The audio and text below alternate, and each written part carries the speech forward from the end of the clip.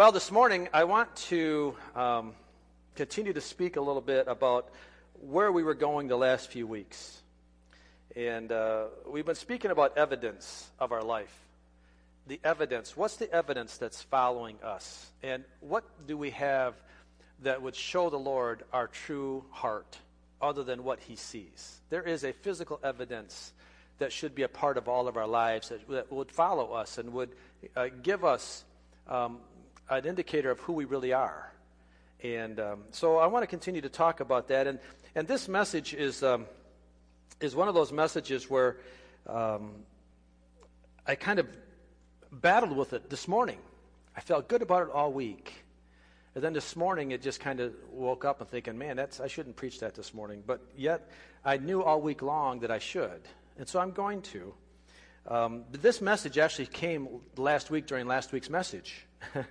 and so it kind of came together then, and I've been kind of stewing on it all week long. So I want to continue to talk about the evidence in our life. And you might be asking, well, Mike, are you talking about the evidence of our salvation or the evidence of our rewards in heaven? And the answer is yes, I am. I'm talking about both. Because there is an evidence in our life that will talk about our salvation. There is an evidence that will reflect the nature of our heart. And there's also the evidence that will show that we have rewards laid up in heaven. In Matthew, it tells us that we are to store up our treasures in heaven where moth and rust do not destroy or thief break in and steal, right? So we are to be laying up our treasures. So there's evidence of salvation, and there's evidence of rewards. And I believe as a person, as we honestly evaluate ourselves, we will see the true heart that we have, and it will be the evidence that follows us. And it's important to understand that no one makes it into heaven by mistake. No one gets there without intentionally purposing on being there.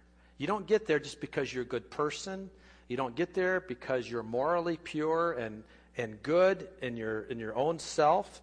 No, that you get to heaven based upon the accepting of Jesus Christ as our Lord and Savior.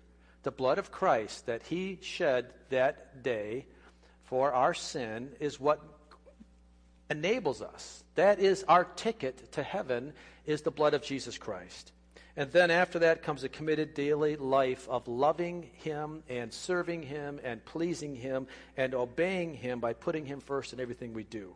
So there should be no one surprised when you get to heaven, because again, your evidence will show that you should be there, because you will hear Jesus say, "Well done, thou good and faithful." And it reminds me of the parable we spoke about a few weeks ago, the parable of the gold bags, or the parable of the talents. And in that man, those two people, there was three servants, and the two that came back with a return or a doubling of the investment, they knew that they were going to get a positive word because they had returned the investment. Therefore, there was no surprise to them. The only one that was surprised was the man that came and just gave whatever investment was given to him back without any return.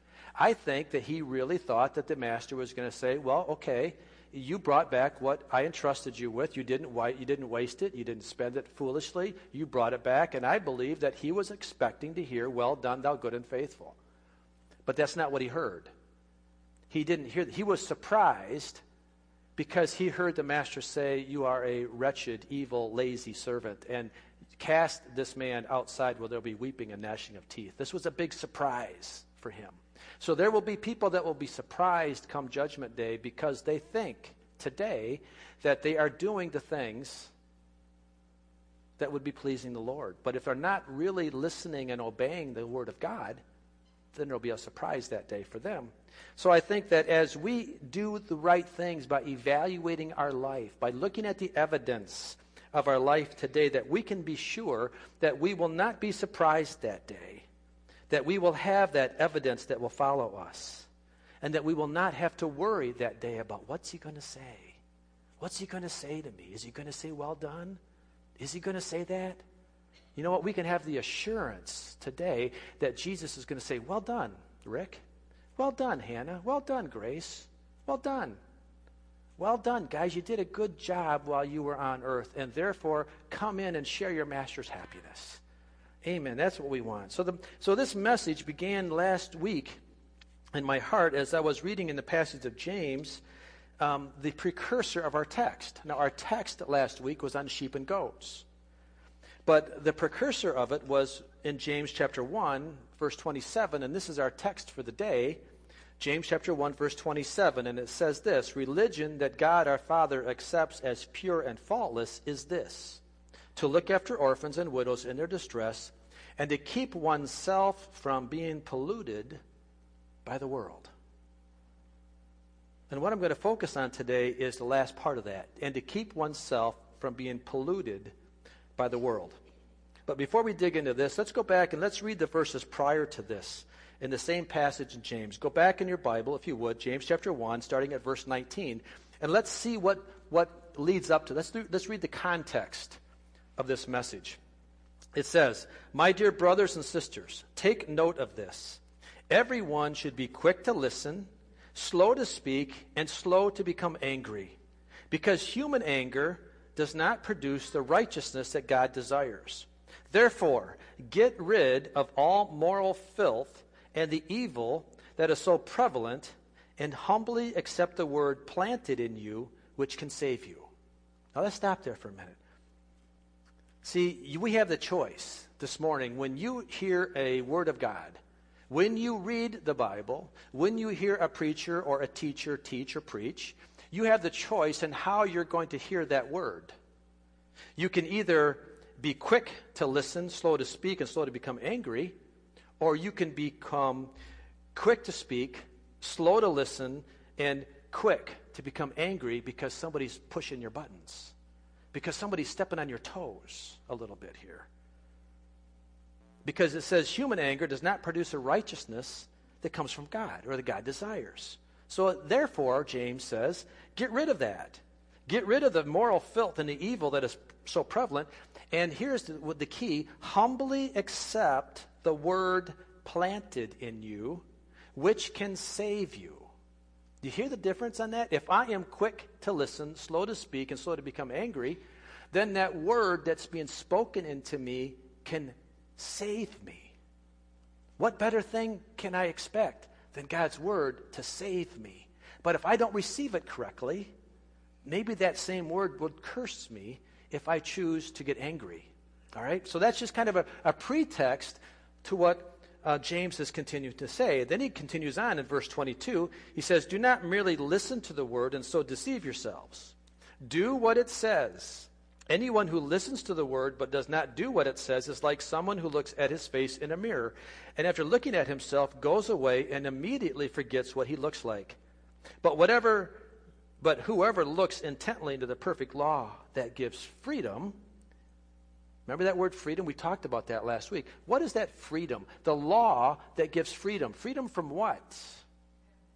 Freedom from sin, that is bondage, that is condemnation, that is guilt, that is slavery. We can have freedom from all of that when we look intently into the law or the teaching of God's word and do what with it? Just listen to it? No, we have to obey it. We have to do it. We have to apply it. We can't just listen to it. We have to learn what it says and apply it in our life and then take action on it. And so that then it becomes real. Then it becomes a freedom giver. It's not a guilt maker, not a condemner. The devil brings the guilt. The devil brings the condemnation. But the perfect law brings freedom. All right, not forgetting what they have heard, but doing it. James answered it right there. They will be blessed in what they do. Verse 26, for those who consider themselves religious and yet do not keep a tight rein on their tongues deceive themselves, and their religion is worthless. So this morning, as we look at our text, and as we get into what does it mean to keep oneself from being polluted by the world, let's just pray that the Lord will open up our eyes and our ears. Can you pray for a minute? Let's just pray and ask the Lord. Father, we just come before you in Jesus' name. And God, I'm asking that you would open up our spiritual ears and eyes and our understanding to what the Word has to say to us today. Lord, we do know the time is short. And as a result, we know the enemy is on fire to destroy. He is on fire to come in and deceive. He's working overtime to bring in distractions, and he's working overtime to bring in all kinds of destruction in our lives. And Lord, we stand against it now in Jesus' name. And God, we're asking you to open our hearts so that we can humbly accept the word that is going to be planted in our hearts today so that we can be saved. In Jesus' name, amen. Amen. So again, our text, religion that God our Father accepts as pure and faultless is this: to look after orphans and widows in their distress and to keep oneself from being polluted by the world. Now, isn't it interesting that James is using two extremely opposite instructions of what is pleasing to God and necessary to serve him in the same verse? In other words, he's saying what God accepts as pure and faultless is doing something for others. And then he says regarding ourselves that we are to keep ourselves from being polluted or stained or corrupted by the world. How does one impact the other? How does this all fit together? Why he would say that there is a religion that is pure and faultless, and then he talks about us keeping ourselves being polluted from the world in the same verse. And so I know that in the past I've kind of read through that and I don't know about you, but when I read scriptures that I read a lot, sometimes I just kind of skip by the last part of it. And it's almost like he's saying, okay, I want you to take care of widows, and I want you to take care of orphans. And then he just kind of throws at the tail end, and to keep yourself from being polluted by the world. Kind of just a way to finish the sentence. But I don't think God ever puts in Scripture just something to fill in the end of the sentence. I think he puts everything in there with very good reason. And that there's a reason why we have to keep ourselves from being polluted by the world. And maybe that is so that we can really take care of widows and orphans. And we're going to dig into that a little bit later as we move on. But what does the word polluted mean? Well, there are a couple definitions of this word that can be applied and are very interesting as we apply them in this way. Number one, pollute. What does it mean to pollute? The definition in a dictionary says this: to make land, water, air, etc., dirty and not safe or suitable to use. In other words, to contaminate an environment, especially with man-made waste. It's interesting here that the definition in the dictionary says pollution is man-made waste. You know, we can look around outside and we can see the leaves falling off trees as we've seen this fall. And, you know, it looks bad as it falls on the ground, but that's not pollution. What's pollution is when we see plastic bags and styrofoam cups and paper strewn around the ground. That's pollution. What falls naturally from the trees eventually will be what's the word am I thinking? Decomposed. Thank you for paying attention. That it can be decomposed and that it can actually become a value to the ground because it brings nourishment back to the ground. But if I leave a plastic bag in the ground, it's not going to decompose, is it? And it's certainly not going to bring nourishment to the ground. So the pollution here is man-made. Interesting, and we're going to see that as it comes further into a spiritual world. Another definition of pollute is to make ceremonially or morally impure or unclean. So both of these definitions have great application as we apply them later in the sermon. But let's go back. Is James the first in Scripture to use this concept of becoming polluted in our spiritual life, or are there other references earlier on in Scripture that talk about being polluted? Well, to answer that question, there are other references. And I want to talk about a couple of them today. We have an Old Testament reference in Ezra where the people of God are being taught about staying morally pure and how they are to not intermingle and intermarry with the non-Jewish people of the day, and how important it is that God wants a pure bloodline. And he talks then about them in the book of Ezra about what happens when they intermarry and how they marry unequally.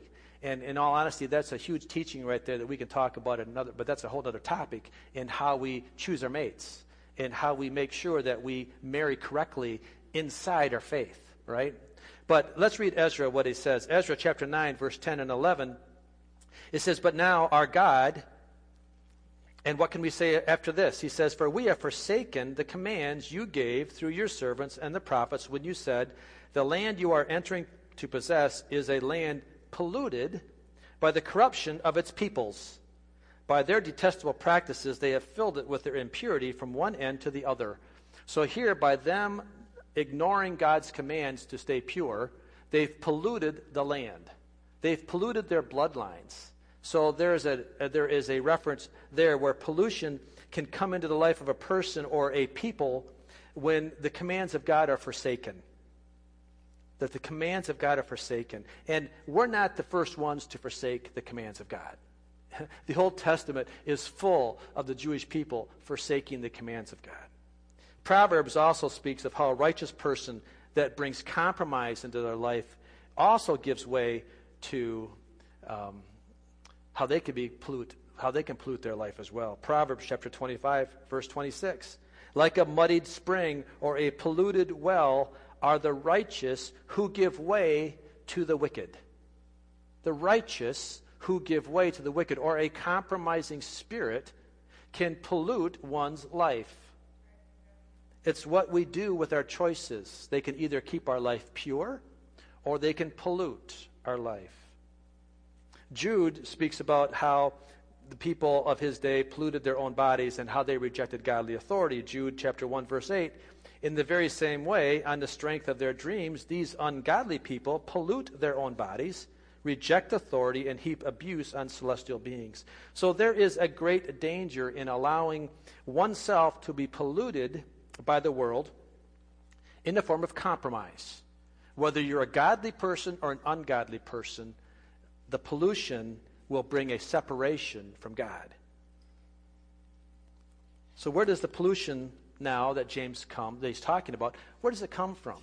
Where does it come from in our lives? If we're to keep ourselves from being polluted, where does the pollution come from?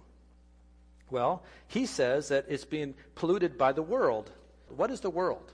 What does the world mean here in this context? Well, the Greek word here is cosmos, meaning, on a broad meaning, that it's the world we live in, or it's the worldly system we're a part of. It's not trees. It's not the green grass. That's not the world we're talking about. It's the worldly system.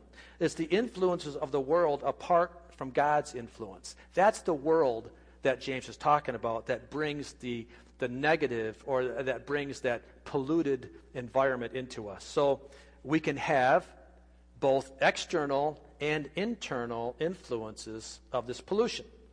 Let's talk about that for a minute. What is an external force?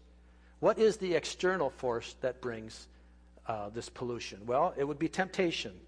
Temptation. Now, all men are tempted. We all are tempted, but not all men give in to it. You don't have to give in to temptation. Just because you're tempted doesn't mean you have to give in. Does it? No, we don't have to give in. It's always a choice made. There's always a choice made with temptation by me or by you to either allow that temptation to settle in my mind, to settle in my spirit, and to take root, or for me to reject it and to fight against it. John gives us even more direct reference to the worldly temptations that we face. 1 John chapter 2, verses 15 through 16, he says, "Do not love the world or anything in the world." Again, we're not talking about the grass. We're not talking about the earth. We're talking about the worldly system. "Do not love the worldly system or anything in the worldly system. If anyone loves the world, love for the Father is not in them. For everything in the world, the lust of the flesh, the lust of the eyes, and the pride of life, comes not from the Father, but from the world." So that is a great definition of what James is talking about when he says that there is the worldly influence that brings in this pollution. And thank God that we're not alone to deal with that, because Scripture tells us that we have power. We have power to overcome this worldly temptation. Jesus taught in Matthew chapter 6, verse 13. He prayed in the Lord's Prayer, and lead us not into temptation, but deliver us from the evil one. So prayer is important, that we can pray ourselves out of temptation. Jesus also said in Luke chapter 22, verse 40, on reaching the place that he said to them, pray that you will not fall into temptation. Again, how we ask Jesus to help us, how we keep our life focused in prayer and focused on him as our source to stay away from the worldly temptation that would pollute us. The power of Jesus is stronger than the power of the world. 1 Corinthians chapter 10, verse 13, no temptation has overtaken you except what is common to mankind. And God is faithful. He will not let you be tempted beyond what you can bear. But when you are tempted, he will also provide a way out so that you can endure it. Isn't that great that God just doesn't send us into an ungodly world without any help? That he sends us there specifically that we are to be in the world but not of the world. And that he gives us the power. He gives us the authority. He gives us the strength. He gives us the Holy Spirit's guidance and wisdom to keep us from falling into the pollution of the world, so that we are not we're unstained and we're not marked by the worldly system, even though we live in the worldly system. I thank the Lord for that every time I think of my kids at college or in the workforce that's not godly. That how we can pray for them, that the Lord will keep them strong in that influence, that ungodly influence in a college environment. I know that Zach and Jenna are down at Ferris, and all that stuff. And we pray for them on a regular basis, and our other kids are as well, other different areas in college, and we pray for them. And it's amazing that we have that strength, that God will help them and provide a way out. Now, what about the internal sources of temptation? Can we blame all of this on external, or do we have any responsibility internally? Well, what is internal sources of temptation, and what do they look like, and how do we handle them? 1 Timothy chapter 6, 9 through 10 tells us that those who want to get rich fall into temptation and a trap and into many foolish and harmful desires that plunge people into ruin and destruction. For the love of money is a root of all kinds of evil. But some people, eager for money, have wandered from the faith and pierced themselves with many griefs. So maybe our internal desires can be a source of pollution. Maybe my love for the worldly pleasures can be a source of pollution that would come into my life internally. I can't blame the devil for that. No, that's my desire. My love for money. My love for the good things of this world, of the worldly system, can be a source of pollution. It's the desires that come from inside the person that are bringing them the temptation, and that can bring much destruction, trouble, and ruin and grief into the man's life because we've allowed that greed and that eagerness of temporary fulfillment, that eagerness to be temporarily satisfied by what the world gives us at the expense of long-term eternity. A little example here. Just let me tell you, Zach is a freshman at Ferris, and there's a thing called redshirting in the sports world. And what that means is, well, first of all, when you go into college, you have 4 years of eligibility to play sports. And if you go in as a redshirt freshman, that means that you can practice with the team. That means you can travel with the team. That means you can eat with the team. It means you can be totally a part of the team, but you can't play that first year. Meaning now that you haven't spent a year of eligibility, so now you can have 4 more years after that to play. So you can be a fifth-year senior and have eligibility to play. Well, you know what? That sounds really easy. But for a young person, Jenna redshirted her freshman year at Ferris in volleyball. Zach is redshirting his freshman year of basketball. It takes a lot of strength of character to be able to do that and to be able to be successful at that. And especially at a young age when you just are so impatient. I just want to play. But yet, he's so smart, so wise in thinking long term because he'll have his 4th year of eligibility. Rather than wasting it as a freshman and getting very little playtime, he'll be a 5th year senior and be a stud on a team. And he'll be the real leader of the team. And come his 5th year senior year, he's going to be so glad that he forewent his freshman year and he didn't get much playtime. You know, that is just an example of how we, in our Christian life, need to think about long-term eternity plans. Rather than thinking about how I'm going to get all I can get out of this world, I'm going to work a little harder, get a little more money, so I can spend it on my pleasures a little bit longer. You know, 5 minutes after your death, you're going to be really thankful that you didn't do that. You're going to be really thankful that you put your focus on Christ and Christ alone, and you want nothing but eternal rewards. That is the long-term planning. That is the long-term thinking that keeps us from polluting ourselves with the worldly system. That is so key, and it's so important. James says in chapter 1, verses 13 and 15, continuing more about internal temptations, when tempted, no one should say, God is tempting me. For God cannot be tempted by evil, nor does he tempt anyone. But each person is tempted when they are dragged away by their own evil desire, and are enticed. Then, after desire has conceived, it gives birth to sin, and sin, when it is full grown, gives birth to death.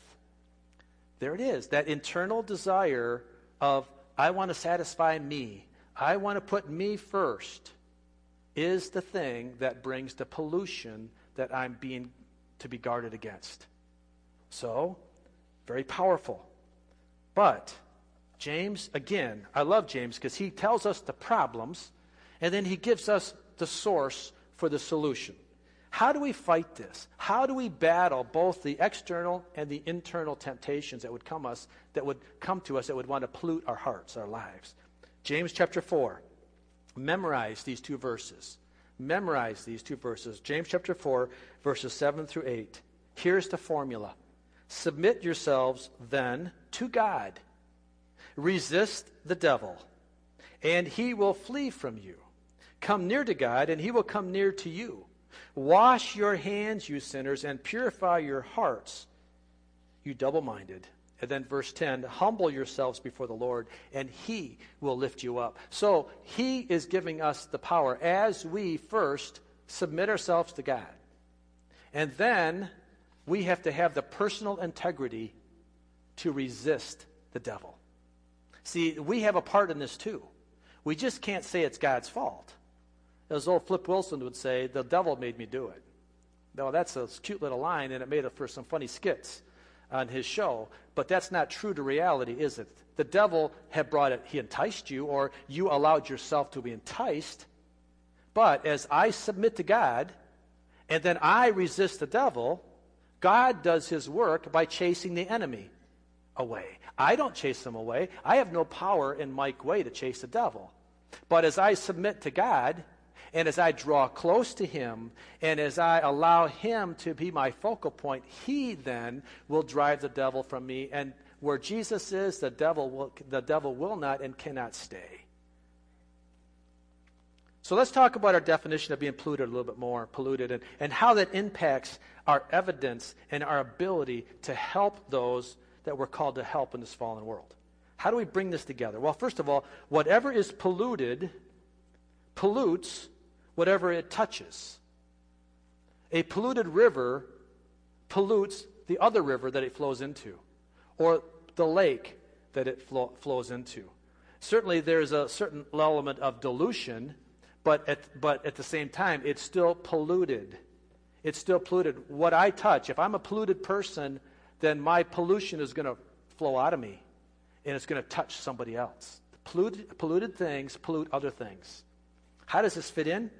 Well, if I'm going to help people that are less fortunate than I, then I must have a purity of my heart and life. I must have a pure heart. I cannot have a polluted heart. I cannot have a heart with another agenda. I can't have a heart about, well, I'm going to help that person, but I really have another agenda as to how I'm helping them because I want to get something out of them. That's pollution. That's not helping them. That's not being pure and faultless. That's not religion that God is going to be pleased with. Because why? He sees our heart, doesn't he? He sees the intent of our heart. So if I'm going to help somebody, I must help them out of a pure and faultless motive, based upon love, based upon the love of Jesus. And here's what's really cool. Jesus had a way of dealing with the world and being a part of the world, but never being polluted by the world. See, he fit in, but he didn't do it at the expense of his witness. He didn't do it at the expense of his testimony. He didn't do it at the expense of being a righteous Savior. Because if he would have done anything that would have polluted himself, he would not have been the sacrifice that would have been for our sins, would he? He's perfect. He never sinned. But yet, he had a way of dealing with the world. And this is something we need to learn from a little bit about. Matthew chapter 9, verses 10 through 11. While Jesus was having dinner at Matthew's house, many tax collectors and sinners came and ate with him and his disciples. When the Pharisees saw this, they asked his disciples, "Why does your teacher eat with tax collectors and sinners?" Well, he had to eat with them. He had to be with them so that he could be a part of them and witness to them. But we never see Jesus compromising his own integrity. That's so important, guys, that we understand that, because we can think, well, I have to be part of the world, and the way I'm going to be part of the world, I'm going to have to drink with them. I'm going to have to tell dirty jokes with them. I'm going to have to read bad magazines with them. I'm going to have to get down to their level so that I can then clean them up and bring them up. Well, that doesn't work. When Jesus and when Peter was jumped out of the boat, and when he was sinking in the water, what's so cool about it is that Jesus never got into the water with Peter to save him. Right? Peter was sinking. Jesus stayed on top of the water and reached his hand down and pulled him up. But he didn't get down in the water with him. Symbolically, we can't get down into the dirt of the world and think we're going to save anybody. You can't do it. Because all it does is it ruins your testimony. It ruins your witness. We need to be pure and faultless before the world if we're going to help the world. Make sense? If I have a vice, I have to get rid of that vice. If I have a habit that is making me fit into that world, if I have a habit that's making me like them, how can I help them? Think about your life a little bit. See, we have things, we have pollution in our life. And rather than seeing it for what it is, we give it a pet little name. Instead of looking at the sin that really it is, because it's keeping me from being the testimony and the witness that I need to be, we just make it and say, oh, that's just my personality. It's just a habit I have that I can't break. Do you see the compromise? Do you see how that can subtly destroy our witness? See, if we're really going to be like Christ, then we have to be like Christ. Do you see that? We have to put away the things of the world that we would think is helping us fit in, and we have to rise above that, not self-righteously, but that is humbly accepting the word that is planted in you. Amen? Humbly accepting the word that's planted in you that would keep me from being polluted into the world. Christ was perfect. I know I can't be perfect. I know you can't be perfect, but my desire should be perfect. My desire should live a perfect life. I shouldn't allow myself to be compromised. I shouldn't allow myself to continue in those things that I know are worldly. I know that are associating me with the world.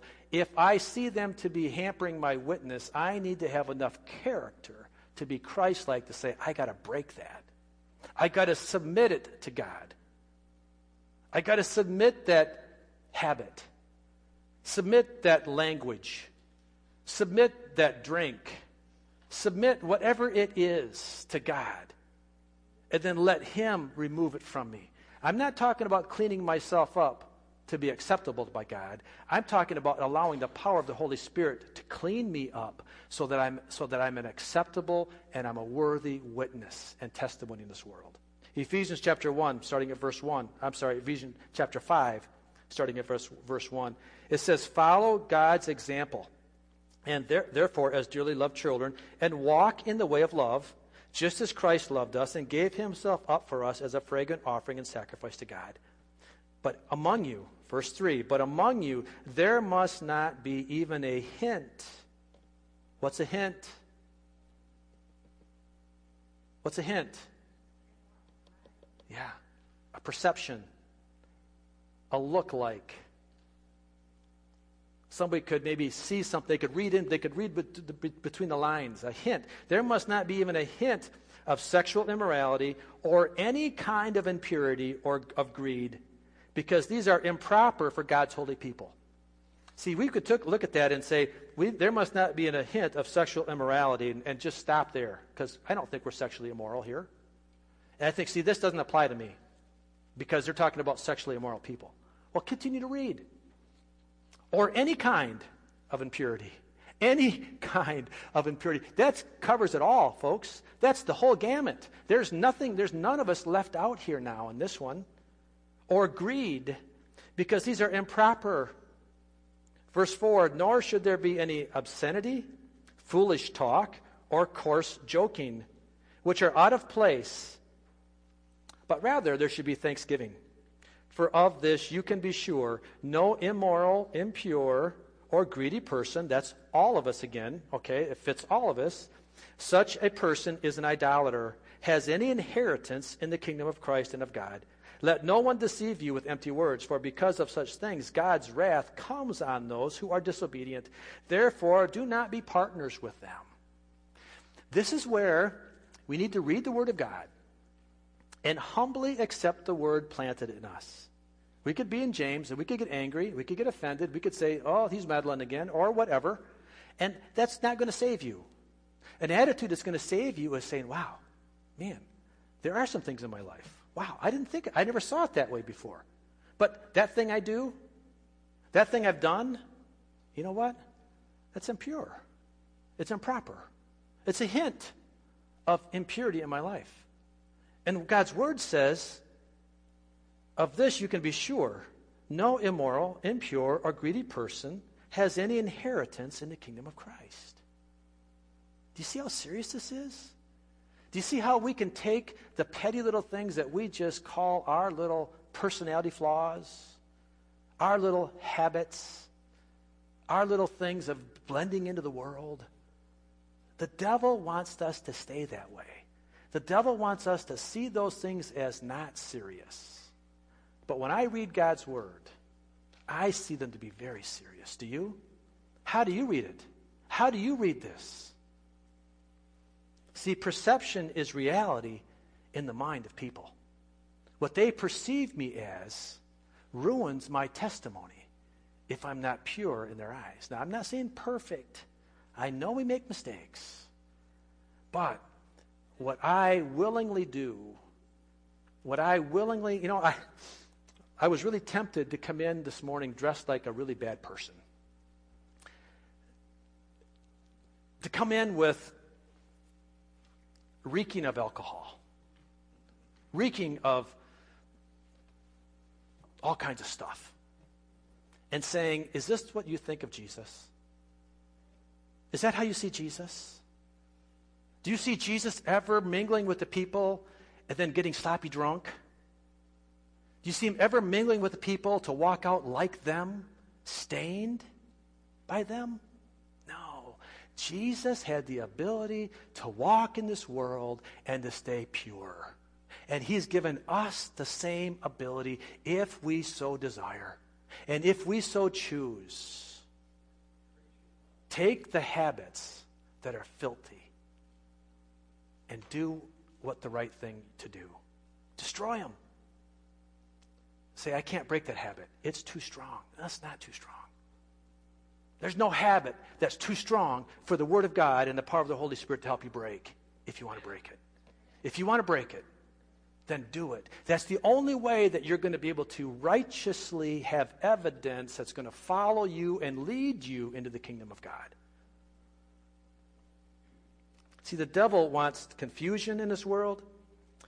Jesus wants clarity in this world. Jesus wants clarity of our mission. He wants clarity of our purpose. The devil wants to bring all kinds of confusion in. We have the unbiblical interpretation of our rights as a Christian person. That we can, because we live in the era of grace, that I can live the way I want to live and still be called a Christian because it doesn't send me to hell. I'm going to pick on drinking a little bit because that's a big one for me. I'm not saying a beer's going to send anybody to hell, but I'm not going to say it isn't either.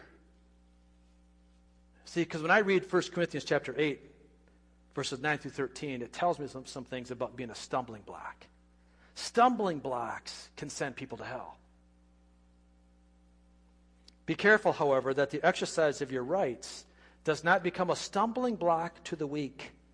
For if someone with a weak conscience sees you with all your knowledge eating in an idol's temple, won't that person be emboldened to eat what is sacrificed to idols?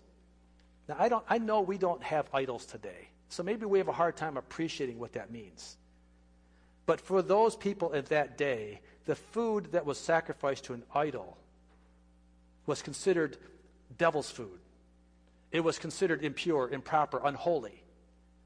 Now, for the Christian of the day that knew that that idol was nothing more than just a piece of stone, they knew that that food was not contaminated. So for them, they could eat that without having to feel like they were eating devil's food. But for those new Christians that were still trying to figure this all out, if they saw another Christian eating that food, it would just upset them greatly. To think, oh, what are they doing? I thought that was bad. I thought that was devil food. See how that brings confusion? The same way when we have the worldly influences of drinking, smoking, partying, joking, all those things that would just seem part of the world. See how the devil wants to bring confusion by bringing a Christian into that world? See, we need to walk in that world but stay above it, not get down in it. And when I get down in it, all of a sudden now there's confusion in the marketplace. I thought you were a Christian. Why are you doing that? Well, because I have the freedoms to do that. Well, then do I? Well, I don't know. See how the confusion happens with that people? But let's continue on. So verse 11. So this weak brother or sister for whom Christ died is destroyed by your knowledge. When you sin against them in this way and wound their weak conscience, you sin against Christ. Therefore, if what I eat causes my brother or sister to fall into sin, I will never eat meat again so that I will not cause them to fall. That is the purposeful heart of a Christian person that puts people, the love of people, before the love of themselves. That's why I don't drink. That's why I don't do other things that would be considered improper. Could I go to the casino and throw $5 on the blackjack table and play and not go to hell? Yeah. But what about the guy sitting next to me and thinks, I thought you were a pastor. I thought you were a Christian. Well, all of a sudden, what have I done? I've weakened his conscience. What happens if I want to go to McDonald's and I want to have 3 Whoppers, or that's Big Burger King, 3 Whoppers, and I'm just going to gorge myself with Whoppers? See, I know that we will pick on smokers, but we in the Christian world don't pick on fat people. Oh. I know, watch it here. I'm getting on thin ground. But the point is, see, all right, I'm watching it, Chris. The point is, I just got the word from my wife to watch it. I'm on thin ground now. The point is, if I'm going to be consistent, and if I recognize that my body is a temple of the Holy Spirit, do I not want to take care of that to the best that I can? Do I not want to honor that and treat it with respect and honor? Why would I bring things that would pollute my body inward by my own choice? Why would I gorge myself? Why would I fill my lungs with smoke? Why would I do all these things that would pollute my body? Let the Lord deal with you on this. I'm not bringing condemnation or conviction in your heart, but let the Lord deal with you and how you deal with it. If you have one of those habits, if you're an overeater, if you're an overindulger in anything, let the Lord deal with you on that. I'm going to move on. Because if I want to have a true witness, I have to keep my religion pure and faultless, not polluted by the world. Amen? So, Jackie, we're not even going to play because I know the hour's late. I know there's food next door, and I know this is probably not a good message for Pastor Appreciation Sunday. Because you're probably all going to poison my food. Or you're going to be watching how much I eat. I'm not eating much today. But I just want to take the time right now. I just want to pray, and I just want the Holy Spirit to actively work in your heart today. And I want you, if you would, please, please, please, let the Holy Spirit do the work, because we don't have time, folks. The time is short. We're going to hear about the shortness of time over the next 3 nights. We're going to hear how quickly we are moving into the end of time, and we don't have time to play games. If you're battling with something that you know you need help with, can we pray with you? We would love to pray with you. We would love to help you get free from those things that would be binding you up. I don't care what it is. I don't care if it's a thought life. I don't care if it's food. I don't care if it's alcohol or cigarettes or any other addiction to any other drug. I don't care what it is. If you want to be set free, submit yourselves then unto God. Resist the devil, and he will flee from you. But you have to do it. Let's pray. Father, we just come to you in Jesus' name. And Lord, I am just so thankful that you bring truth into our hearts and our lives in a loving way. God, that we can see the truth for what it's supposed to be. It's supposed to bring freedom. And it's supposed to bring clarity of mission, clarity of purpose. So, Father, I pray for if there was any confusion today, that is of the devil. And I pray it out in Jesus' name. So I pray that every heart and every mind today would be clear in what the direction is for their life, through the power of the Holy Spirit. Father, now for us that struggle with some areas in our hearts and lives, because we all do, God, would we lay them down at the altar today? Would we lay them down before you today? This morning, I just want to take a few minutes now, and I want to open the altar just for a couple minutes, because I just want to put a stake in the ground here. For those this morning that are struggling with something, I don't care what it is, if you're struggling with something that you want to be broken, would you stand up? And would you just come down in front of this altar, and can we just pray about it? I don't care what it is. I don't care how it manifests itself. But if you're struggling with something that you need help with, you're not alone. You're not alone. Would you just come down so we can just say, God, we're putting a stake in the ground right now. Devil, we're letting you know that we have something to fight against. And we want you to be helped. We want you, the devil, to know that your day is short. That we're going to just pray, and that the Lord is going to deliver us from the habits, from the things in our life that we know are not pleasing in your sight.